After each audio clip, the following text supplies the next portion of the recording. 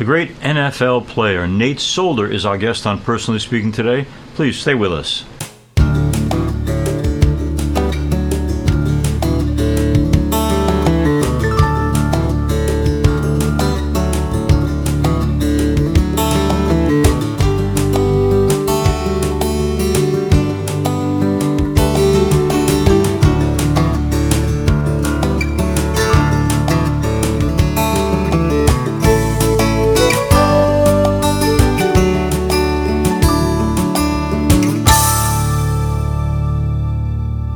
Welcome to Personally Speaking. I'm your host, Monsignor Jim Lisanti.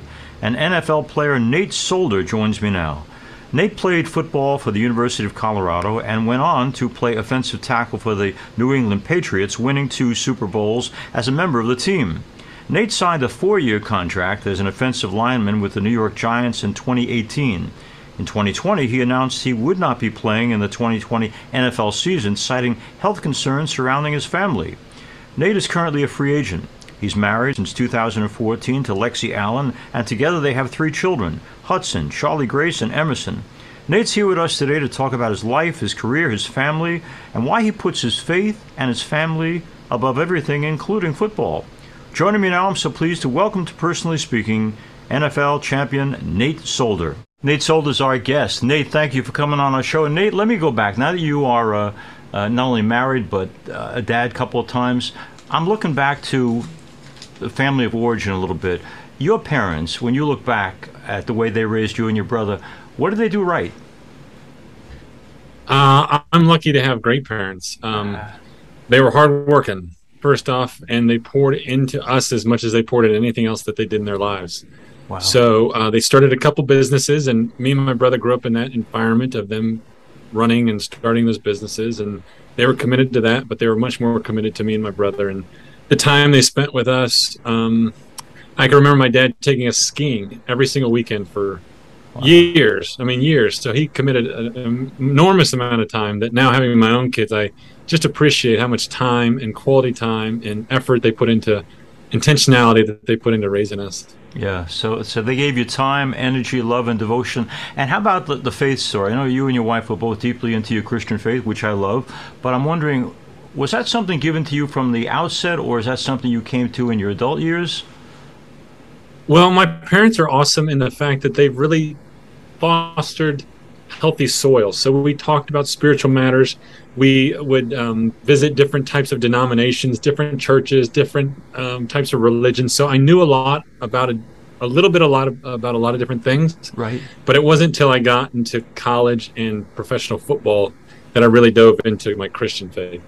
Okay, so it was later on that you said, I'll embrace it. Kind of like, it's reminding me of Mark Bavaro, who I was arrested with years ago at an abortion clinic where we were protesting, and he said he went to Notre Dame, and he'd been raised Catholic, but it wasn't until he was with his evangelical teammates at Notre Dame that he realized how deeply they were into their faith, and he said, I better look again at mine, and he got to know his. Speaking of Mark, and I wanted to mention this too, Mark won for himself once an editorial in the Sports Illustrated when he would catch touchdown and genuflect to give praise to God. And the editorial said, Mr. Bavaro, keep your religion to yourself and just play football. Now, as somebody who's not too shy about the fact that he believes in God and he's a Christian, how do you deal with it when people want you to kind of separate out the faith from your life? Well, that's something I've learned, and it's not been easy because in a large scale media production, a lot of times your words are twisted, and a lot of times they can pick out things that they want, and they can manipulate the message that they want. And so being at multiple Super Bowls, you're inundated with all this media, and you want to talk about your faith, but they just strip that away. And so we have found some great outlets that allow for that faith to be kept in there, and I think that's so critical because honestly, I don't think there is a separation. I think that our faith and our day-to-day lives are one and the same. Spiritual, physical, emotional, it's all interconnected. Yeah, totally agree with you on that. Now, every weekend I get the privilege of being a pastor who gets to witness weddings, and to end up not giving a homily, a sermon that's some canned thing, formula. I always ask the couples, write me an essay like, why of all the people in the world you could possibly end up, why do you know that this is the one? And I'm just wondering, when it comes to you and Lexi, If you had to define why, of all the great women out there in the world, this is the one that you knew I'm supposed to build my life with, what did she have? What does she have that makes you say this is the one? Well, I think when I asked her to marry me, maybe in my naivety, I said, I couldn't live without you, is what I Wow. felt like. There's a lot of people I would like to be with, but I would have really felt like I missed out if I didn't have her in my life. Hmm. And now, 8 years into our marriage, 3 children, our oldest son going through cancer, all the things we've been through with that, moving to different cities, we complement each other so well. Uh, She's incredibly stable, emotionally stable, a very relaxed personality. She's a community builder. She's not much on time schedule. And I'm the total opposite. I'm like disciplined, and it's to the T and to the minute, and I'm always pushing harder and harder and harder. And so we just complement each other. And I think in that we've seen the gospel so clearly, mm. where we can both know each other so well, know our flaws, our strengths, our weaknesses, and still love each other. And that's just pointed us to God in so many ways, and to root out that selfishness, and say maybe my way's not always the right way, and keeps working at our hearts in a lot of beautiful ways. Nate, do you have any idea? I know they're young, but is there a particular right way? I know parents and grandparents watching a program like this wonder themselves, like, I love my faith, I love Jesus, I want to share it with these kids I love, but how best to teach the faith that we love to the children that we treasure? Yeah. You have to ask me that again in 40 years. You know, we get all these experts on raising kids, and it's just been difficult. We are not perfecting the process at all, but one of the things that I focus on is my relationship with God first. And I Hmm. think if my relationship is strong, and I'm spending time in the Word, and I'm really committed to prayer, that they're going to both see that, and that's going to filtrate into their lives as well. So rather than teaching them all these core principles, which we will, we'll do the catechesis and we'll do all these sort of things, but Hmm. it's going to be how they see us living out our faith is going to be most critical. Now, in the people that come to my parish, and I guess every church, a lot of the praying has to do with basically, Lord, this is my situation, I need your help. And the concept of fully giving ourselves over to the passage in the Lord's Prayer of, thy kingdom come, thy will be done, is not easy. I mentioned that this beautiful first child of yours, when you get a diagnosis that he has cancer, I know you have a great deal of faith, but it would be a perfectly normal thing to shake your fist in God's face and say, I know you didn't make this happen, but you're God. You can make things better. Why in the world would you burden my little child with this? Was there any anger in your response to finding out that your son was sick? I've been angry at God, but I was not angry at God for that. Okay. Uh, um, I think what it is being a professional athlete, I've become so good at overcoming challenges Hmm. because I'll work harder, I'll put more time into it, I'll think about it harder, I'll train better, I'll find better supplements. So I was always kind of in control of that, and this was the first thing that I was not in control of, and it wasn't based on our decisions, it wasn't based on something that we could do. And God so humbled us, and He said, really, you were never in control of anything. It was me there the whole time doing Yeah. it. And so when people say, oh, well, there's a silver lining, and I said, well, quite honestly, I think that's crap. I think that there are things in life Yeah. that are just bad, and there's things in life that are just hard, and you can't always give a silver lining to some things. And Yeah. so disease and children getting sick and dying, that's just a bad thing. And it's a realization that there's sin in this world, and there's a need for a savior. And who but God would send his one and only son? It was my one and only son that was in jeopardy of dying, and he did the same thing for me. What kind of love is that? It was a kind of depth of love that I never realized until my son was in that position. Nate, we talk a lot in my church about what's going on in Ukraine, try to be mindful of helping the folks there. But I think until the Ukraine situation, I had never fully admitted to the reality of the absolute presence of evil in the world. And I can't look at what Mr. Putin's doing and not say this is just absolute evil sin. Are you ever overwhelmed or hopeless by the fact that while there's so much good in the world, there's a good bit of evil there too? Yeah, there is. I don't think overwhelms the right word, but I am shocked by it. It hurts me deeply. And one of the most powerful sentences in all of literature is Jesus wept. right? Yeah. So that means that he's feeling our pain, that this pain is real, and it's even God feels sorrow when people in Ukraine are suffering, and that's just one of the millions of things that's going on. And so as Christians, I think our heart can't be anything but broken for those hard circumstances. But that's not where the story ends.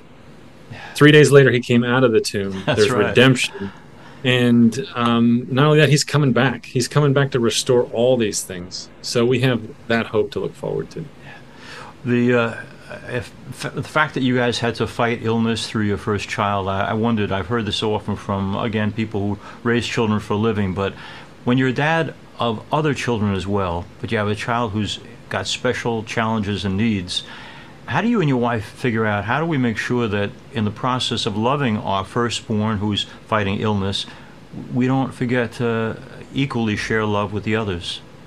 Yeah, that showed up in a lot of funny ways. One of the ways was we had to give Hudson constant different types of medications. Mm-hmm. And so our daughter, Charlie, we had 3 kids. Our son, Emerson, our third, was not born yet, but Charlie was around for all of it. And she was a great support. And we intentionally included her in going to every one of his appointments. And as much as we could, she was involved as a team.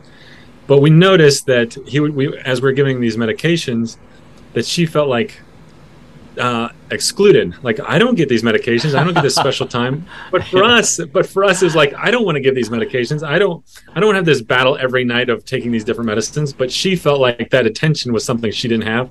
Yeah. So we started giving different things she could chew on, gummies and all that stuff to kind of include her in it, which is just a funny thing. But you could tell that was a small example of how she just was excluded of all that stuff. Right. And so I still don't know what the ramifications are with that, but obviously you love all your children so deeply. Mm-hmm. And when you're focused, so much of your attention goes on one child. It was a concerted effort to take her on dates, just her, and spend a lot of extra time with her. And we always tried to parent Hudson as we would, hey, I don't care if you're on chemo. Like, that's not proper behavior. We're not going to act like that. Wow. And one of the challenges for us was how many gifts people send. Yeah. And it's so generous and so kind, but it's a challenge because he thinks this is just expected. And where's the next gift? He's ripping through it, doesn't appreciate it, doesn't have any thankfulness for it. And so we started blocking this off, like, guys, we appreciate all the love. Can you send it in other ways? Yeah. So there's been a number of challenges, but spreading the love is definitely hard, and the more kids, probably even harder. Yeah. Nate Solders, I guess. Nate, we talk about Hudson and his challenges, but for our listeners and viewers who may not know, Nate himself had to deal with the issue of cancer. When you got that diagnosis, obviously the first response is a bit of horror, but what did you do with it? Yeah, if I put myself back there, I was so surprised because I think that same instinct in me to be able to control my health, I would lift weights and I would get stronger. I would eat supplements and I would stay healthy and I could kind of control it. And that was the first time as a healthy young person, when I got testicular cancer, I realized that my life is temporary and I only have so much life and I'm not going to be here forever. And it could just be taken away in a quick moment. Yeah. And that made me reflect on where my priorities were. It made me reflect on where I'm spending my time and why am I wasting time doing things that are not for eternal significance. So it's really influenced me in a lot of ways.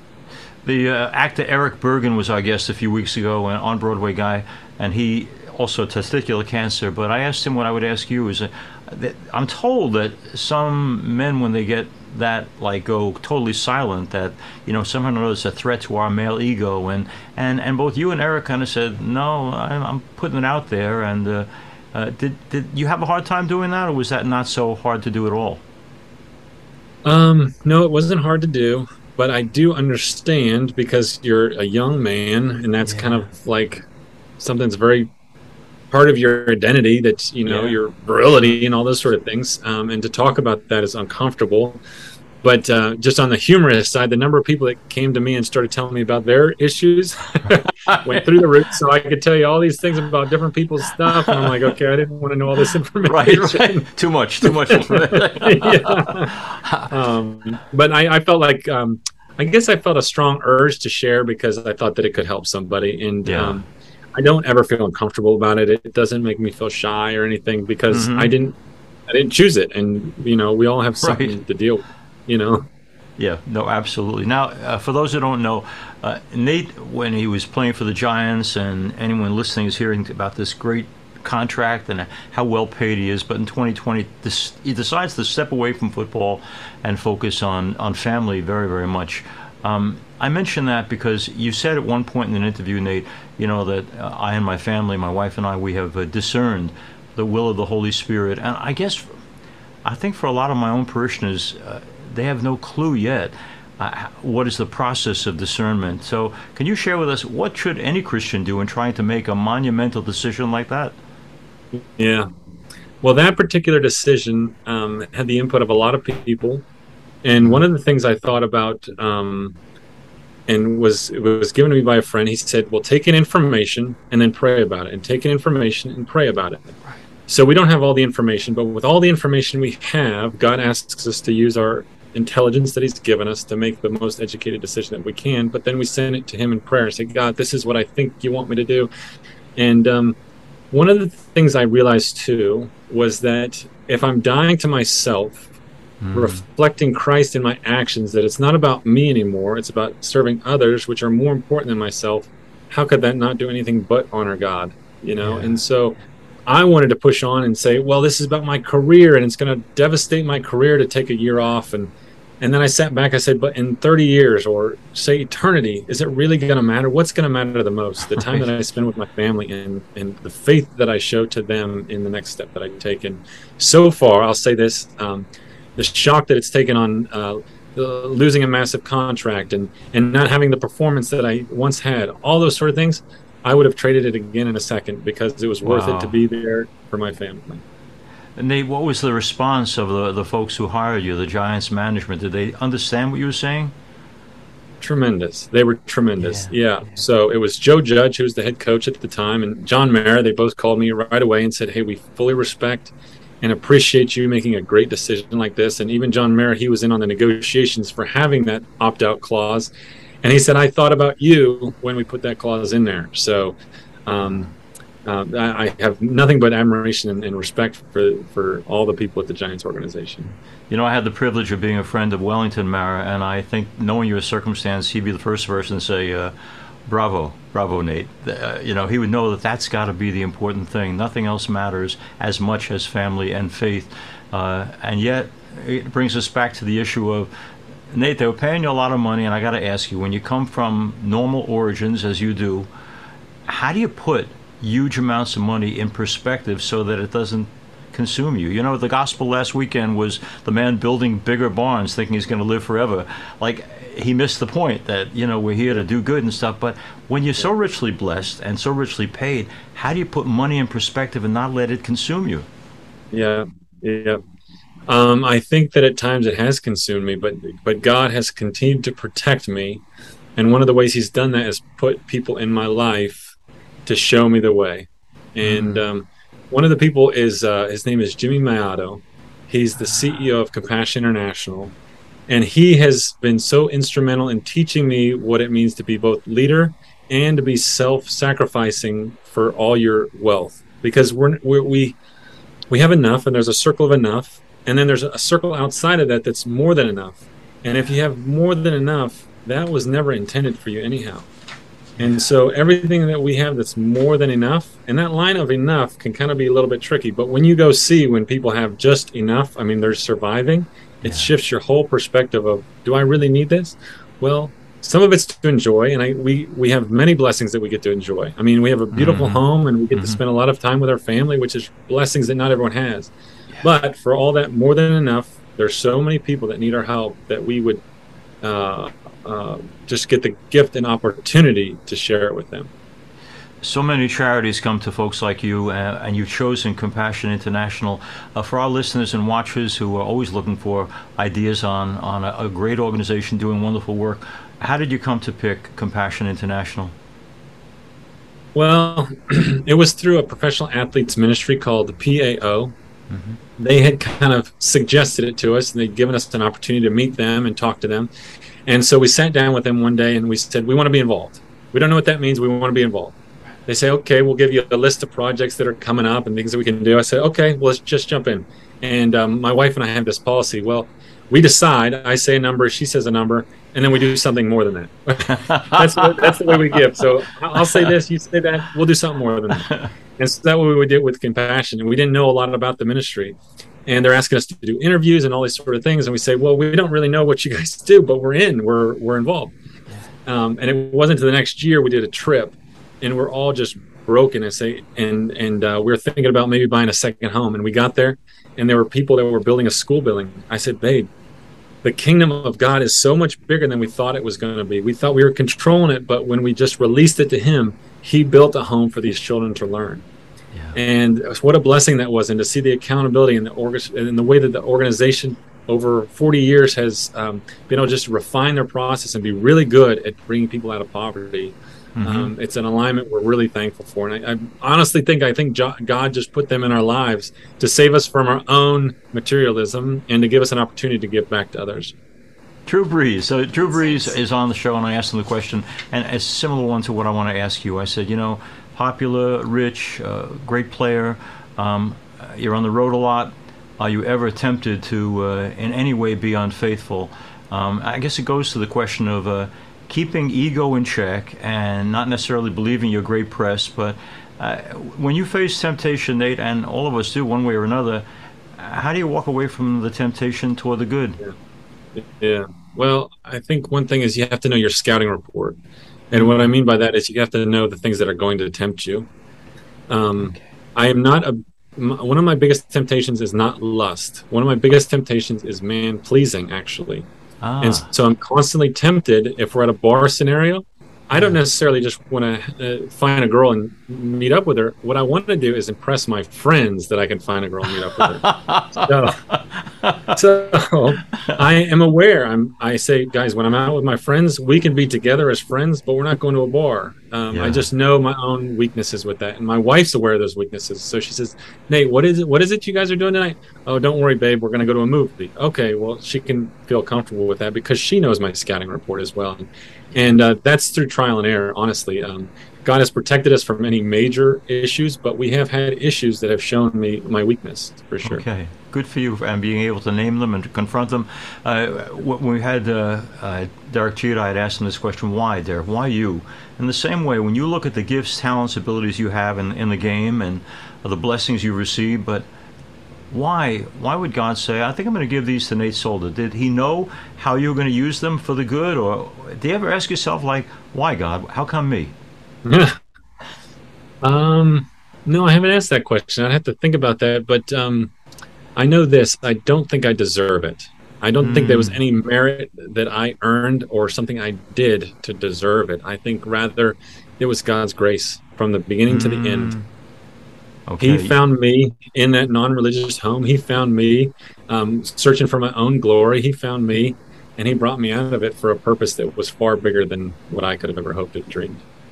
Oh, that's beautiful, Nate. You would appreciate Jeter's response was, when I asked him, have you ever wondered why or asked God why? And he said, no, and I'm not going to because I don't want him to change his mind. Now, in any sport, especially one where you get beat up the way you guys do, I got to ask yourself, aging. You're a young man, but in football, maybe not that long a career ahead, depending on how many injuries you sustain. Does aging itself bother, frighten, trouble, or challenge you? The answer is yes. Mm-hmm. The answer is yes. My hair started thinning recently, and as you can see, it's not quite as thick as it used to be when I was younger. And it's a superficial thing, and I didn't think it was going to bother me, but it bothers me. And I guess it points to the flaw in my own character where I wouldn't trust that God has a plan for my life, that it's not dependent on my age, that He is creating wisdom in me, that He's maturing me for something greater than just superficial glory, because I used to be stronger and I used to have a full head of hair. But God says those things may not have been the important things. And so refocus back on me and remember that all that stuff is fleeting, but He's eternal, right? Yeah.